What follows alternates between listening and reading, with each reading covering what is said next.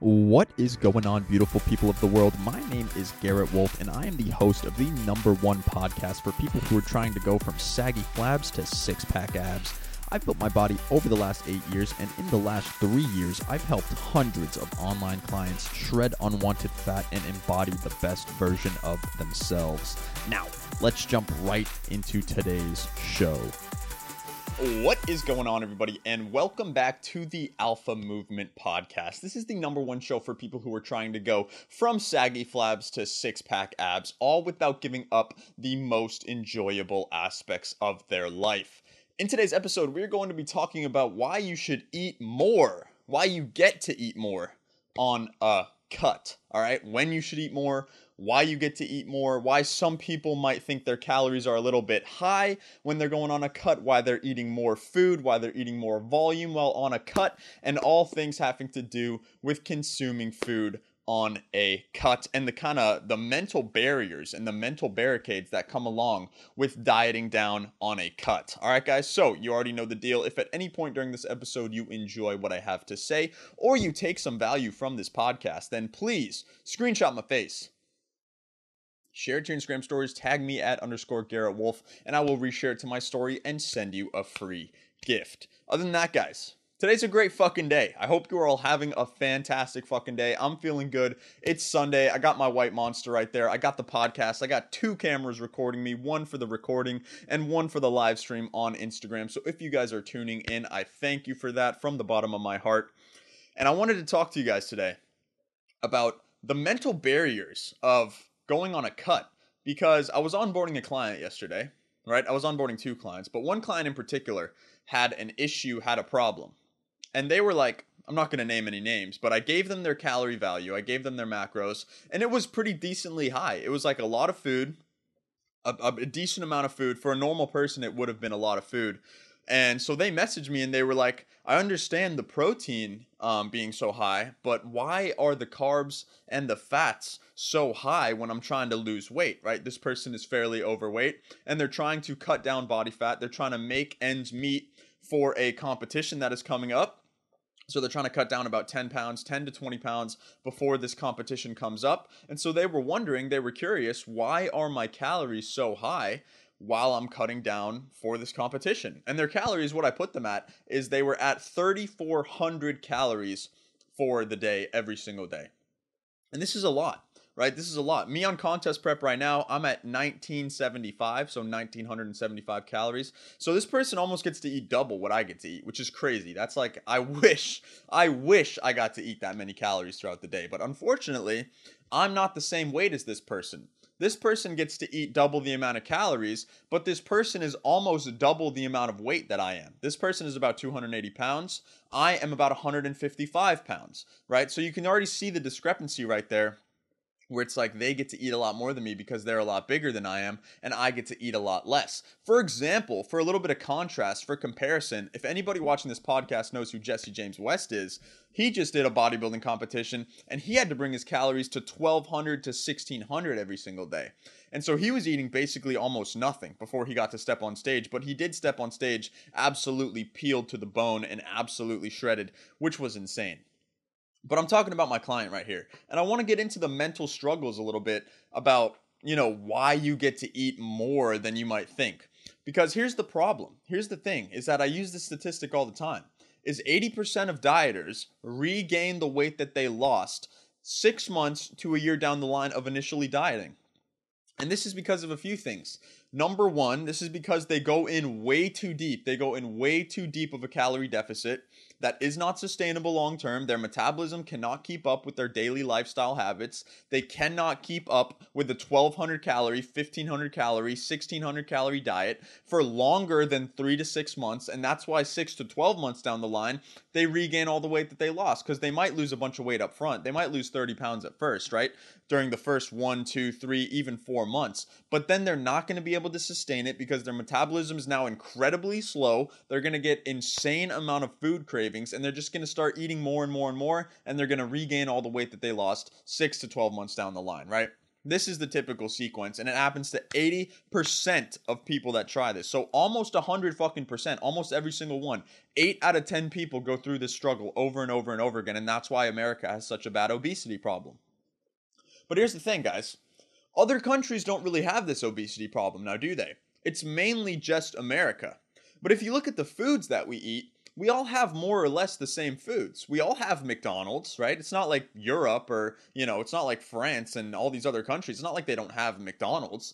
It's not like, they don't have Wendy's and Taco Bell. It's not like they don't have Chipotle or Moe's. It's not like they don't have all these fast food restaurants. But here's the difference, is that these people who live in Europe and other countries alike that don't have obesity problems, that don't have an obesity epidemic going on, is that they move a lot throughout the day.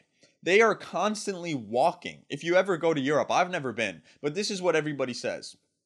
They're constantly walking. And in America, we have an obesity epidemic because people are constantly sitting down. I'm sitting down right now. I sit down for most of the day. I don't go I don't walk to places. We all either live in a house or we drive to work, and then we either work at home or we drive to work, which is sitting down, and then we sit down at work. Not a lot of people stand up at work. Not a lot of people get a lot of steps at work. So the problem isn't that we're over consuming. It's part of the problem, but it's not the main issue. It's not the core issue. The main issue is that we have a lack of movement, right? And so this is the discrepancy right here. I could have put this person's calories down to 2,800, 2,600, and that would have been fine. And I could have had them cut from there, right? I could have had them losing weight from there. But instead, what I like to do with all my clients is I tell them to hit 10,000 steps a day. And so if you hit 10,000 steps per day, you're going to burn an extra approximately 1,000 calories. It's different for each person, but say you burn 2,000 calories normally. If you incorporate 10,000 steps a day, you're now going to burn 3,000 calories. And so you're going to be able to eat a lot more. And here's the thing. This combats two things right here. Number one, actually it combats three things, right? Number one, it gets you fucking moving, and we need to move, because talk about anxiety, depression, all these mental disorders that people struggle with. It's because of they're not moving. They're sitting still all day. They're not getting proper blood flow to the brain. They're not drinking enough water. This is why I tell all my clients to get at least a gallon of water in every single day. They have no blood flow. They get no water. They're kind of dehydrated. Imagine like a sponge, right? Imagine your brain is like a sponge and your muscles like a sponge, because your body is made up of 80% water. So it's like a sponge, right? It's like a dry sponge. And if you pour water on top of a sponge, it expands, right? And it starts to get bigger and it starts to get more full, more voluminous, and it's just healthier. It looks a lot better, right? A dried sponge looks all crusty, it's all hard, it's all flaky, but then you fill it up with water and it becomes pompous, it becomes voluminous, and it becomes just an all-around healthier looking sponge, if you can imagine what a healthy sponge looks like. So it combats that, right? It combats the blood flow. It gets you moving, scheduling in 10,000 steps, because the average American walks 4,000 steps a day, right? Nobody fucking walks anymore. And unfortunately, we have to schedule in walks now. I shouldn't have to schedule in 10,000 steps a day for you. You should hopefully hit 10,000 steps a day from your job or whatever the fuck you do on a day-to-day basis. But even for me, being a men's physique competitor, being a bodybuilder for 8 years, being an online fitness coach, I have to schedule in walks for myself too, because I run 2 businesses at home by myself. I'm constantly sitting down. I tried to combat this with a stand-up desk the best I could, but unfortunately you're still just standing there. You're not exactly moving at a stand-up desk. So even me, I have to schedule in 10,000 steps. Right? So scheduling in these 10,000 steps combats 3 things. It helps you get more blood flow to the brain. It helps you move more than 10,000 steps per day. And it allows you, number 3, to eat more food. And this one is a huge one. This is a big one. Because one of the biggest struggles that people struggle with on a fat loss journey, or when they're trying to lose weight, is the cravings. We always get so fucking hungry, right, that we just feel like we need to eat. And the thing about cravings and hunger, I talked about this in yesterday's podcast. Cravings and hunger are 2 different things. Cravings are when your brain starts to change up your thought patterns. Cravings are when your brain starts to mess with your own neurology and it starts to kind of make you think that you want to eat. That's a craving. That's not hunger. Hunger is just the sensation. Hunger is the sensation in your tummy where it's rumbling a little bit and you're like, fuck, I'm hungry, but I don't have any calories left for the day, whatever. Cravings are when they permeate your subconscious, they permeate your brain, and they start having you make up excuses as to why you should go eat more food. So it's two different things. Cravings is like an addiction. Cravings is like a sugar addiction. We talk about this all the time, how sugar is more addicting than cocaine. It literally is. They've proven this multiple times over in studies that sugar is more addicting than cocaine. So you can imagine a cocaine addict trying to stop sniffing fucking coke all day. It's pretty fucking hard for them, right? It's pretty difficult. They start going through withdrawals because the neurology in their brain, it starts telling them you need coke. For whatever reason, they start believing you need fucking coke. And the same thing happens for someone who's on a weight loss journey, for someone who's a little bit overweight. When they start, eliminating these sugary foods and these hyper-palatable, salty and sugary foods from their diet, when they get to the end of their day and they've eaten up all their calories, their brain starts saying, yo, we need fucking sugar. And it's not like you're deficient. It's not like you're gonna have withdrawals, like physical withdrawals from no sugar, like you will from, say, meth or coke. I don't know if actually coke gives you physical withdrawal symptoms. I think meth does though, or heroin or whatever the fuck. I don't know a lot about these extensive, like deep ass drugs, but anyway, it's not like your body's going to start breaking down or you're going to start like hyperventilating or sweating or getting cold sweats or anything like that. It's just subconsciously addicting, right? You're going to start permeating your own consciousness and you're going to start making up reasons as to why you should go eat some sugar. This happened to me last night. I'm not immune to this. If you saw yesterday's podcast, the nighttime podcast, because I did a morning podcast and a nighttime podcast, is at night, I had eaten all my calories for the day. Right? But I was still hungry and I started to get cravings. Luckily, I know how to combat these things because I don't have any sugar in my fucking house. There's nothing that I could go get that is sugary or addictive or hyper-palatable in any way whatsoever, because I just don't keep that in the house when I'm on contest prep, because I know that shit is a dream killer, right? So I don't allow that shit in my house. But I did end up overeating my calories and eating an extra Quest protein bar. That did happen. And I fixed the problem right away because I went for an extra walk and I burned, 25, all right, you hit, an extra 2,500 steps. So I burned the 200 calories off the Quest bar, no problem. I fixed the issue right away, right? But the point is I'm not immune to these cravings whatsoever. Nobody is immune to these cravings because food is fucking addictive. Food is like the most addictive substance on the planet because we get so hungry, right? We get so hungry and it starts changing your subconscious. It starts permeating your psyche and you start wondering like, dude, do my goals even matter? Like, I don't even really care if I lose weight. I need food right now because I'm fucking hungry. Your brain starts saying, yo, I'm gonna fucking die. Like, I'm pissed off, I'm angry, and you start assigning reasons as to why you should go cheat on your diet. It's crazy. If you've ever dieted, you've experienced this in the past. Or if you've ever gotten off drug addiction, you've experienced this same thing too. A substance that's not physically addictive, but psychologically addictive. It's the same exact thing. You start making up reasons and excuses like, throughout the day, you could be like, I hate this drug. It makes me feel like shit. I am not going to do this drug at all. And then at nighttime comes around and your brain is like, you know what? I actually really do like this drug. It's a complete 180. It's like, I really do like this drug. It actually helps with this, and that. And, I think I really need some of that right now. It's like you're the same person, but your cravings start to kill your subconscious mind. Your cravings start to permeate your subconscious. And the same thing happens with food. So this is why I incorporate steps. This is why I incorporate 10,000 steps. And this is why this person gets to eat 3,400 calories every single day. Not to mention, this person doesn't just hit 10,000 steps. This person hits 7,000 to 20,000 steps every single day. So that's why I gave them 3,400 calories. Not to mention, another reason I gave them this, seemingly high amount of calories, which is really not that high for a 280-pound person, is because I need to start you off slow. Right? I need to start you off slow because if I throw you into the deep end, you're going to become a victim to the 80%. You're just going to drown, right? That is not going to help you. I don't want to help you lose 10 to 20 pounds during the first 3 months and have you regain it all back 6 to 12 months down the line. We need to work on getting 1% better every single day. Because I know that if you try to go for 2,800 calories, you're likely going to fall off the bandwagon, right? There's an 80% chance that you're going to regain the weight. And that's a terrible position for me to put you in. But I also know that momentum is one of the strongest driving forces on this planet, within this reality. So if I can get you winning just a little bit at first, if I can get you putting one foot in front of the other, taking a step forward every single day, if I can get you hitting 3,400 calories, then I know that if I can get you hitting that for a week, then the week after that, I can get you hitting 3,300 calories. And the week after that, I can get you hitting 3,200 calories.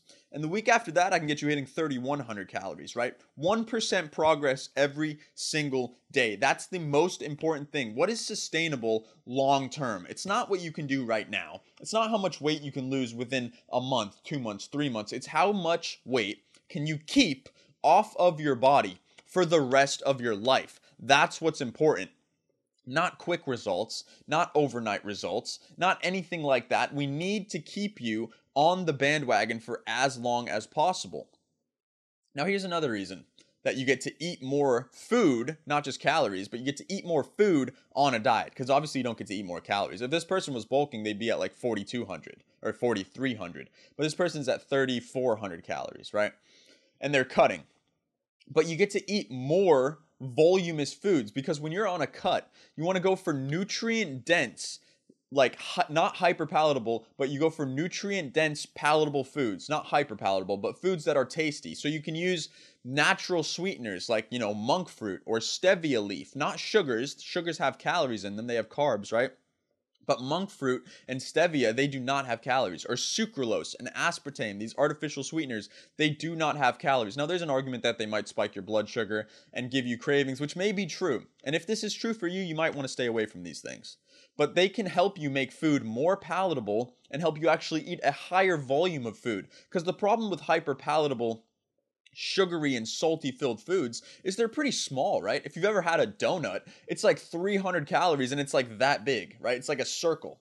But then if you go ahead and eat 300 calories of broccoli and snow peas with salt on them and garlic powder, you can get like a gigantic fucking tub of it. It's like a whole shit ton of vegetables, right? And I know people are like, vegetables versus donuts. Like, of course I'm going to eat the donut over the vegetables, but I'm telling you, when you diet down, your palate changes. If you stay away from these hyperpalatable, sugary, salty, bullshit foods that do not serve you, your palate will start to evolve. Your taste buds will start to evolve. And broccoli and snow peas will start actually tasting pretty damn good. The only problem comes along when you start reintroducing these hyperpalatable, sugary foods that mess up your taste buds.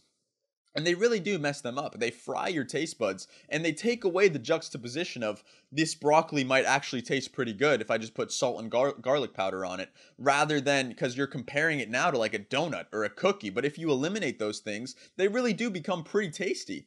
I struggled with eating this type of food for a long time. It was only once I gave myself a reason to eat these foods, and my reason is that I'm stepping on stage in 6 weeks for the first time, and I don't want to make a fool out of myself, that allowed me to start eating these vegetables, that allowed me to start eliminating these hyperpalatable foods from my diet. And I'm telling you from personal experience that if you eliminate the hyperpalatable foods altogether, the normal healthy foods, the steaks, the chicken breasts, the turkey breasts, the lean ground beef, the vegetables, the plain carbs, the potatoes, the rices, all these foods, the spinach, the broccoli, the snow peas, they start to become a lot tastier. And that's because your palate is evolving. It's ever changing. And I'm not saying you can't have a donut or a cookie every now and again if you want it, if you really, really want it. I would advise against it though. Because I would say, why the hell are you eating that anyway? Humans, nowadays in America, we constantly think that food is like meant for pleasure. Food is meant to make you feel good. Food is meant to make you feel a certain way. It's like a social event nowadays. But this is not what food is for. Food is for fuel. Food is for nutrition.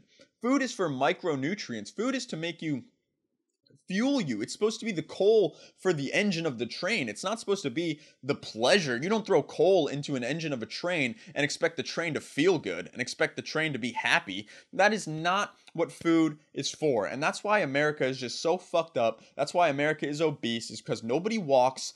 Everybody thinks food is for pleasure. Everybody thinks they need these cookies and these fucking pretzels and these iced coffees and all these bullshit foods that don't serve you. And they completely ignore all the nutrition that actually fuels them, that actually serves them. The vegetables, the meats, the clean carbs, the starches like potatoes and rice. And they completely miss the mark on the reason of why they're actually eating the food in the first place. And so on a cut, you actually get to eat more food. As long as you stay away from the calorically dense, hyper-palatable foods that taste amazing given, but they make you feel like shit even though they may make you feel good for 30 seconds while you're eating it. They make you feel like shit in the long run, and if you stop eating them and introduce these healthier foods, then it will serve you not only for the time being, not only will they taste better while you're eating them, but they'll make you feel good throughout the rest of the day. They'll improve your quality of life significantly. And that's why you get to eat more on a calorie deficit. That's why you get to eat more on a cut. That's why this person is getting to eat all these calorie high diet plan for this 8 weeks that I'm going to be working with them. That's why I'm starting their calories so high, because we're walking a bunch. We're trying to get 1% better every single day. We're going to be burning a fuck ton of calories, not only in the gym, but also on a walk. We're going to be drinking a gallon of water every single day. And we're going to be focusing on getting 1% better, 1% progress. And if we need to lower the calories, say they don't lose weight the first week, we will lower the calories. And we will get them making progress every single week. I guarantee you that. All right, guys, that brings us to the end of today's podcast. That's why you literally get to eat more in a calorie deficit. That's why you literally get to eat more when you're cutting weight. And so I hope you got some value from this podcast. If you did get value, please screenshot my face. Share it to your guys' Instagram story. Tag me at _Garrett Wolf, and I will reshare it to my story and send you a free gift. Other than that, guys, it has been your boy Garrett Wolf, and I will see you all in the next podcast episode. Peace. Thank you so much for tuning in today. Hopefully you got some value. If you did get value and you want to learn a little bit more about how you can go from saggy flabs to six-pack abs, just head over to my Instagram at _Garrett Wolf. DM me the word six-pack and I'll reach out to you and see if I can help. Again, thank you guys so much for tuning in today, and I will see you all in the next podcast episode. Peace.